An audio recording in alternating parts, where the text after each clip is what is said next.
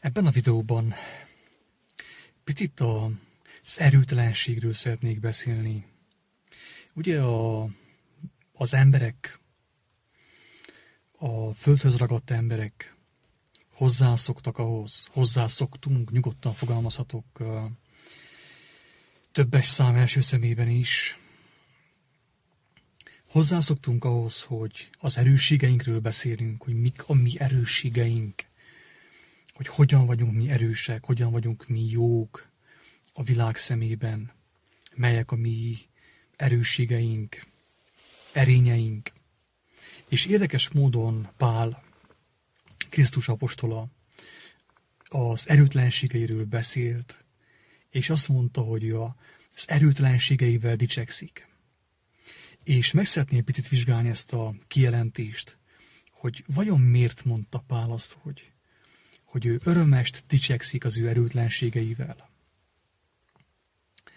A második korintusi levélben, a 12. fejezetben azt mondja Pál: a dicsekvés azonban nem használ nékem. Rátérek azért a látomásokra és az Úrnak kijelentéseire. Ismerek egy embert a Krisztusban, aki 14 évvel ezelőtt, ha testbené, nem tudom, ha testen kívüli, nem tudom, az Isten tudja. Elragadtatott a harmadik égig. És tudom, hogy az az ember, ha testbené, ha testen kívüli, nem tudom, az Isten tudja, elragadtatott a paradicsomba, és hallott kimondhatatlan beszédeket, amelyeket nem szabad embernek kibeszélnie. És hallott kimondhatatlan beszédeket, amelyeket nem szabad az embernek kibeszélnie. Itt csak egy kis zárójelet tennék, hogy felhívjam a kedves igazságkereső felebarátaim figyelmét arra, hogy nem az a mi dolgunk, hogy kifecsegjünk mindent embertársainknak, hogy mindent eldicsekedjünk embertársainknak, amit mi megkaptunk kijelentésben. Mint tudjuk jól, az a mi dolgunk, hogy a Krisztus bizonyságtevői legyünk, hogy minél több ember megkívánja a Krisztusnak az élő jelenlétét az ő életében, és azáltal új életet nyerjen. Mert a kijelentést, amit mi nap mint nap megkapunk, és megkaptunk mostanig is, azt meg fogja kapni mindenki, kivétel nélkül. Ezért, amint Krisztus is mondta, nincs szükség arra, hogy egymás fölött hatalmaskodjunk, egymást tanítónak nevezzük, mesternek nevezzük, rabbinak nevezzük, gurunak nevezzük. János külön felhívta erre a figyelmet, hogy nincs szükség arra, hogy bárki is tanítson titeket, mert az a kenet, amelyet vettetek, amelyet kaptatok Istentől, amikor Krisztushoz fordultatok, amikor őt megszerettétek, amikor őt elkezdtétek megismerni, elvezet mindenre, megtanít mindenre, és eszetekbe juttatja mindazokat, amiket Krisztus mondott nekünk, sőt, még annál is többet, mint ahogy Krisztus fogalmazta, hogy sok mindent mondhatnék még néktek, de most még nem hordozhatnátok el. Azt mondja Pál, hogy elragadtatott a személy a paradicsomba, a harmadik égig, és hallott kimondhatatlan beszédeket, amelyeket nem szabad embernek kibeszélnie. Azt mondja, az ilyennel dicsekszem, magammal pedig nem dicsekszem, az én erősségeimmel, az én emberi, testi erősségeimmel már nem dicsekszem, mert az el fog múlni. Inkább arra hívom fel a figyelmet, ami engemet legyőzött, ami legyőzte az én testi erősségeimet, és ami behelyettesítette, és nap mint nap behelyettesíti az én testi erősségeimet, behelyettesíti az igazi erősséggel, azokkal az erősségekkel, amelyek a lélek által kijelentetnek minden igazság szerető ember számára személyesen. Mert ha dicsekedni akarok, nem leszek esztelen, mert igazságot mondok. De megtűrtőztetem magamat, hogy valaki többnek ne tartson, mint aminek lát, vagy amit hall tőlem. Mert ha dicsekedni akarok, nem leszek esztelen, mert igazságot mondok, de megtöltőzhetem magam, hogy valaki többnek ne tartson, mint aminek lát, vagy amit hall tőlem. Tehát érződik az, hogy Pál milyen istenfélelemben volt, hogy ő nem akarta meglopni Istent, nem akarta az emberek figyelmét elrabolni, elrántani Istenről. Azt mondta, hogy ő nem dicsekszik, tűrtőzheti magát, visszafogja magát, sok mindent mondhatna ő is, amit még nem tudnánk mi elhordozni, vagy felfogni éppenséggel. De nem mondja el annak érdekében, hogy nehogy többet gondoljunk róla, mint aki ő valójában. Emlékeztek jól, hogy amikor talán egy halott feltámadt Pál jelenlétében, az emberek elkezdték őt dicsőíteni, azt hitték, hogy Isten. És Pál nem örvendett ennek, nem fogadta el a dicséretet, a dicsőséget, hanem ellenkezőleg megbotránkozott, megszaggatta a ruháit, azt hiszem, hogy port szórt a fejére, és azt mondta, hogy őrültek vagytok. Én is egyszerű ember vagyok, mint ti, ami történt, azt Isten cselekedte, nem én cselekedtem. Tovább azt mondja Pál, hogy a kijelentések nagysága miatt el ne bizakodjam, tövis adatot nékem a testembe. A sátán angyala, hogy gyötörjön engem, hogy felettébb el ne bizakodjam. Ezért 3-szor könyörögtem az Úrnak, hogy távozzék el ezt tőlem. És ezt mondta nékem: elég néked az én kegyelmem, mert az én erőm erőtlenség által végeztetik el. Nagy örömest dicsekszem azért, az én erőtlenségeimmel, hogy a Krisztus ereje lakozik én bennem, hogy az az erő lakozik én bennem, amely Krisztust feltámasztotta. Annak okáért gyönyörködöm az erőtlenségekben, a bántalmazásokban, a nyomorúságokban, az üldöztetésekben és szorongattatásokban Krisztusért. Mert amikor erőtlen vagyok, akkor vagyok erős. Mert amikor nem magamban bízok, akkor tud az Úristennek az ereje akadálymentesen, zökkenőmentesen megnyilvánulni, átfolyni rajtam keresztül, mint ahogy az Úr Jézus Krisztuson is keresztül áramlott Istennek az ereje, és megdicsőült az ő engedelmességében. Ezt a részt azért tartottam fontosnak felolvasni, hogy felhívjam a figyelmet egy nagyon-nagyon veszélyes dologra, amivel találkozhatunk ezen az úton. És látom, sajnos magamon kevésbé látom, mert gyarló vagyok, mint te, mint ti, akik ezt hallgatjátok.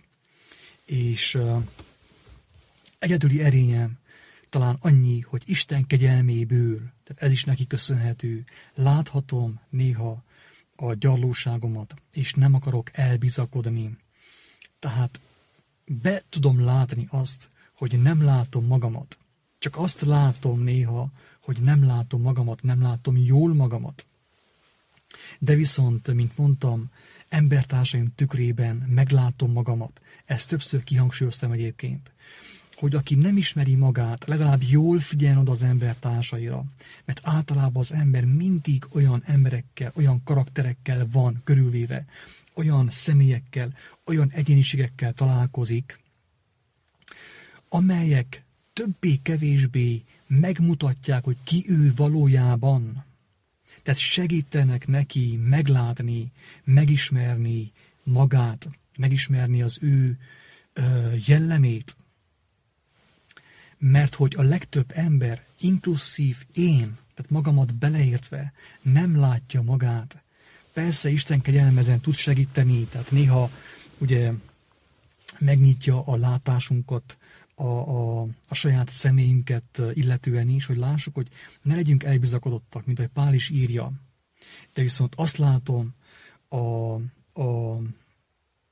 a mai igazságkereső embertársaimban, hogy a kijelentések nagysága miatt elbizakodtak. És jóformán nagyon sokan nem is kaptak olyan túl nagy kijelentéseket. Azokat a kijelentéseket kapták, amelyeket a Bibliából olvastak, és azon felül, azon túl nem kaptak olyan túl sokat, de mégis elbizakodottá váltak. Most akkor átfogalmazom, 1-es szám első szemébe. Én is nagyon sok ilyen erős kijelentés miatt néha érzem magamon, de sokkal jobban látom rajtad keresztül, hogy elbizakodottá váltam, kevélyé, büszkévé váltam. És Pál milyen szépen megfogalmazza, hogy ezért tövis adatot néki az oldalába, hogy gyötörje őt, a sátán angyala. Tehát a mindenható lehetővé teszi a próbatételeket, a kísértéseket, amelyek gyötörnek bennünket, hogy felettébb el ne bizakodjunk, hogy megmaradjunk az igazság útján, a megismerés útján. Tehát tulajdonképpen nekünk a kísértésekre, a próbatételekre, a kihívásokra, a gyengeségeink miatt van szükség, hogy felettébb el ne bizakodjunk, hogy egyáltalán ne bizakodjunk el. És drága barátaim, többen vagytok már, akik már elhívattatok, akik már értitek Istennek a kijelentését, az ő országát valamennyire.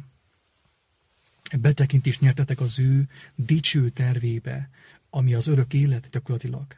De látom rajtatok, sajnos magamon nem látom annyira, de rajtatok jobban látom, hogy többen már kezdetek elbizakodni, és ti ezt nem látjátok magatokon, mert senki nem látja magán.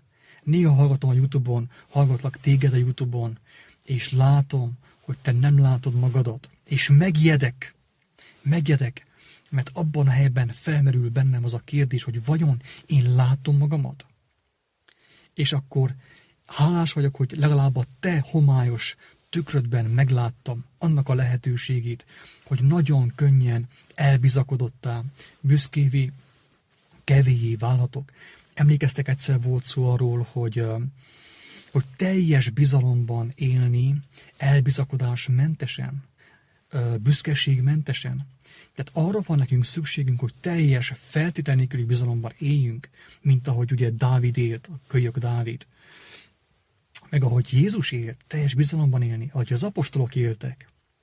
De amikor mi teljes bizalomban élünk, akkor Isten elkezd dolgozni rajtunk keresztül, megmutatja magát, az ő bölcsességét, odaadja nekünk, hogy azt tolmácsoljuk embertársaink számára, emberi szavakkal is, mert nagyon sokan nem hallják a lélek hangját még.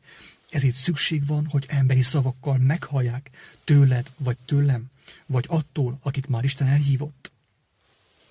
De viszont amikor jön a kijelentés, jön a bölcsesség, jön a megértés, fennáll annak a veszélye, hogy elbizakodottá, kevélyé, büszkévé válunk. Hatalmas szükség van arra, hogy magabiztosak legyünk, nem magabiztosak, bocsánat, hanem hogy teljes bizalommal éljünk Istennel szemben, a mindenhatóval szemben. De viszont azt nem engedhetjük meg, hogy elbizakodottá váljunk. És ezért az Úristen megengedi neked is, nekem is, és mindannyiunknak a próbatételeket, a kísértéseket, azt, hogy a sátán angyala gyötörjön titeket, minket, bennünket, hogy nehogy elbizakodjunk. Pálnak is ugye tövis adatot az oldalába, hogy gyötörje őt, kínoszta őt, és ő imádkozott, hogy távozzon el tőle, de Isten nem vette el tőle. Azt mondta, hogy elég neked az én kegyelmem, mert az én erősségem, az én hatalmam, az én dicsőségem a te erőtlenséged által válik nyilvánvalóvá. Az én hatalmam a te erőtlenséged által végeztetik el. Mi történik avval az emberrel, aki megkapja a kijelentéseket, de elhárítja magától a próbatételeket, a kísértéseket, és figyelmetlen marad? Az történik, hogy Istennek a kijelentéseit tolmácsolja az ember társai számára, de viszont undort kelt bennük Isten országával szemben. Mert olyan kevésséggel, olyan büszkeséggel, olyan egós magabiztossággal beszél Isten dolgairól, hogy aki azt hallja, nem megkívánja, hanem megundorodik tőle. És Jézus, emlékeztek, ennek az ellenkezőjét mondta, azt mondja, hogy úgy fényjék a ti világosságtok az emberek között, hogy aki titeket lát, dicsérje a ti mennyei atyátokat, hogy megkívánja az élő Istennek a jelenlétét.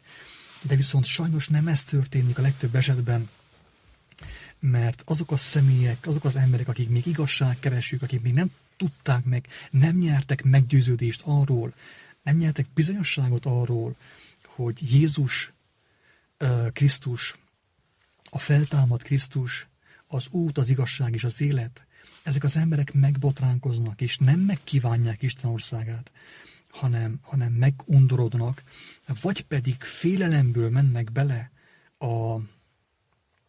az Isten tiszteletbe, az Istennek a keresésébe, és ez nem jó. Olyan sok embert láttam, akit szó szerint úgymond beijesztettek a mennyek országába, be akartak ijeszteni a mennyek országába. Csak nem működött. Egyszerűen nem működött a csel. Tehát érződik rajta, hogy nem meggyőződéssel van ott, nem érti teljesen, izomból próbálja csinálni, nem működik neki. És Pál nagyon szépen, tisztán elmondta, hogy ami hitből nincs, ami meggyőződésből nincs, bűn az, tévegés az. Ugye volt az a próféta Jeremiás mellett, vagy Jeremiás idejében, aki ugyanazt csinálta, mint Jeremiás, de viszont neki nem volt a meggyőződése, nem volt az ő személyes elhívása, amit csinált, hanem utánozta, szerokszolta Jeremiást, és meghalt, meg kellett halnia, mert hazugságban élt, egy vallásos emberi alakult, és ez történik nagyon sok Biblia ismerő emberrel, Krisztus ismerő emberrel, hogy elcsúsznak, belemennek a vallásosságba, és elkezdik az embereket pánikoltatni, bejeszteni, úgymond, megpróbálni bejeszteni Isten országába. De ez nem működik, ez nincs, hogy működjön, mert ez nem úgy volt eltervezve, hogy működjön, hanem Isten azt akarta, hogy az ember szabad akaratából, örömében, a legelső Zsoltárban ez van, nagyon sok helyen az evangéliumban ez van, hogy az ember, hogyha örömében nem teszi azt, ha örömében nem keresi Istent, akkor nem ér semmit, nem fog működni, nem fogja meglátni Isten országát, drága embertársak. Úgyhogy egyúttal most én is mindenkitől elnézést kérek, hogyha valakivel szemben úgy fogalmaztam, hogy túl büszkének tűntem, vagy kevés voltam, vagy túl elbiszakodott voltam, vagy durva voltam.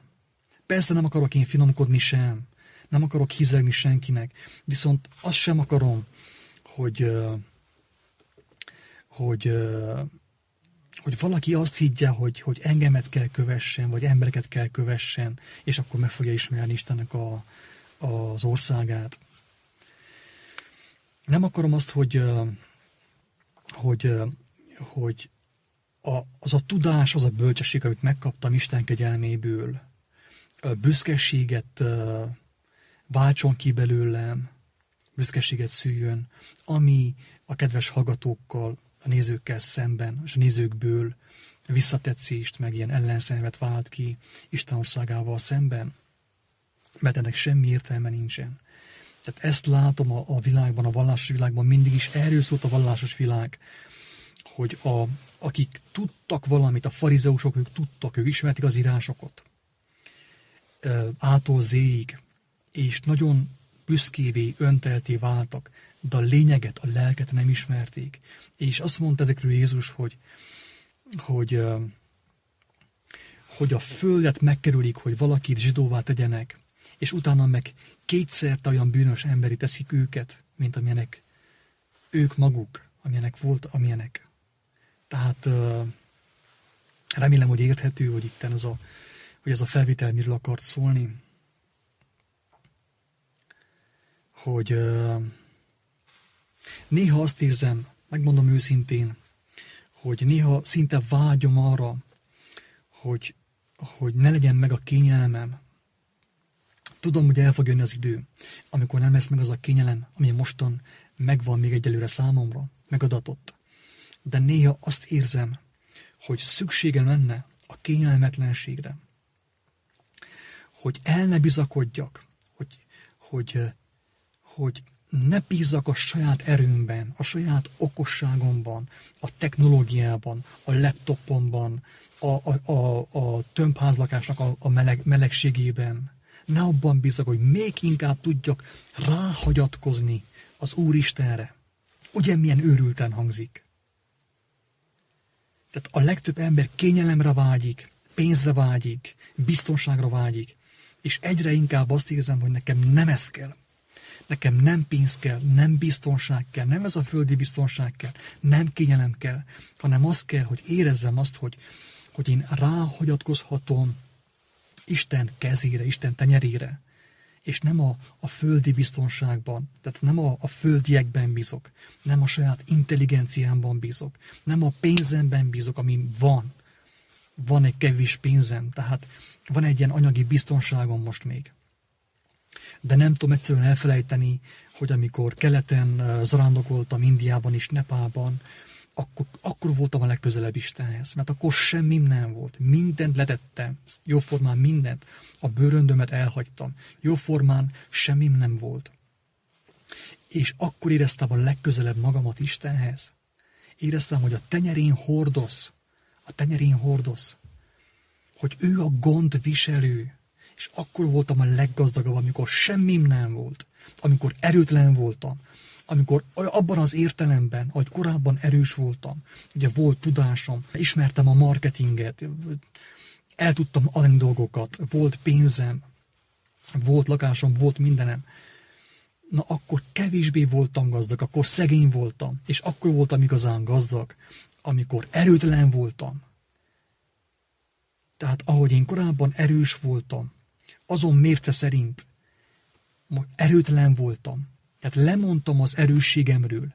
Elhagytam azt a földi erősséget, amit beprogramozott a világ ura az én fejembe, mint hogy a te fejedbe is, és mindenki fejébe. És akkor voltam igazán erős, mert éreztem, hogy a mindenható Isten, a szent, hamisítatlan, tökéletes lélek a tenyerén hordoz, vezet, formál, megújít nap mint nap. Ez a gazdagság, amikor az ember mer erőtlen lenni, teljes mértékben rámeri bízni magát az Úristennek a gondviselő tenyerére, és őszintén éli azt, hogy legyen meg a te akaratod. Nem az enyém, hanem a te akaratod, mert abban élet van. Tehát figyeljünk erre, drága embertársak, igazságszerető utitársak, hogy arra törekedjünk, hogy dicsekedjünk inkább az erőtlenségeinkkel. Az erőtlenségünkkel. Ne azzal, hogy milyen jó szónokok vagyunk. Néha én is kivágom a videóimból a dadogásaimat, de nem kéne, hogy érződjön, hogy ember vagyok, erőtlen vagyok, nem vagyok tökéletes, hanem gyermek vagyok, gyermek akarok lenni, hogy Istennek az ereje lakozzék bennem, hogy tudjon engemet használni, legyek lágy, mint a gyermek, tudjon engemet formálni. Legyek olyan fazék, amelyik nem keményíti meg magát, hanem ellágyul, hogy a fazekas tudja azt újra formálni, összegyúrni és újra formálni. És ez az élet, ez az újjászületés, ez az örök élet, drága barátaim.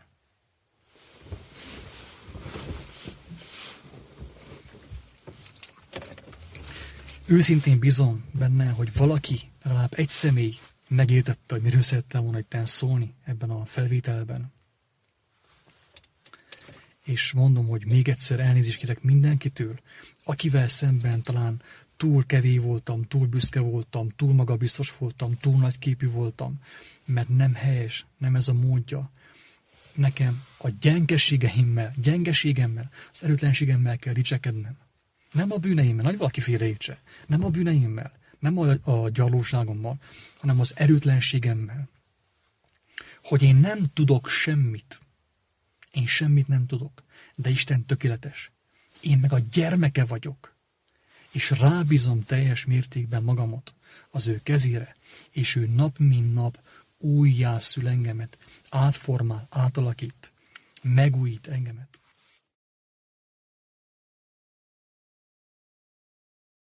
Néha én is kivágom a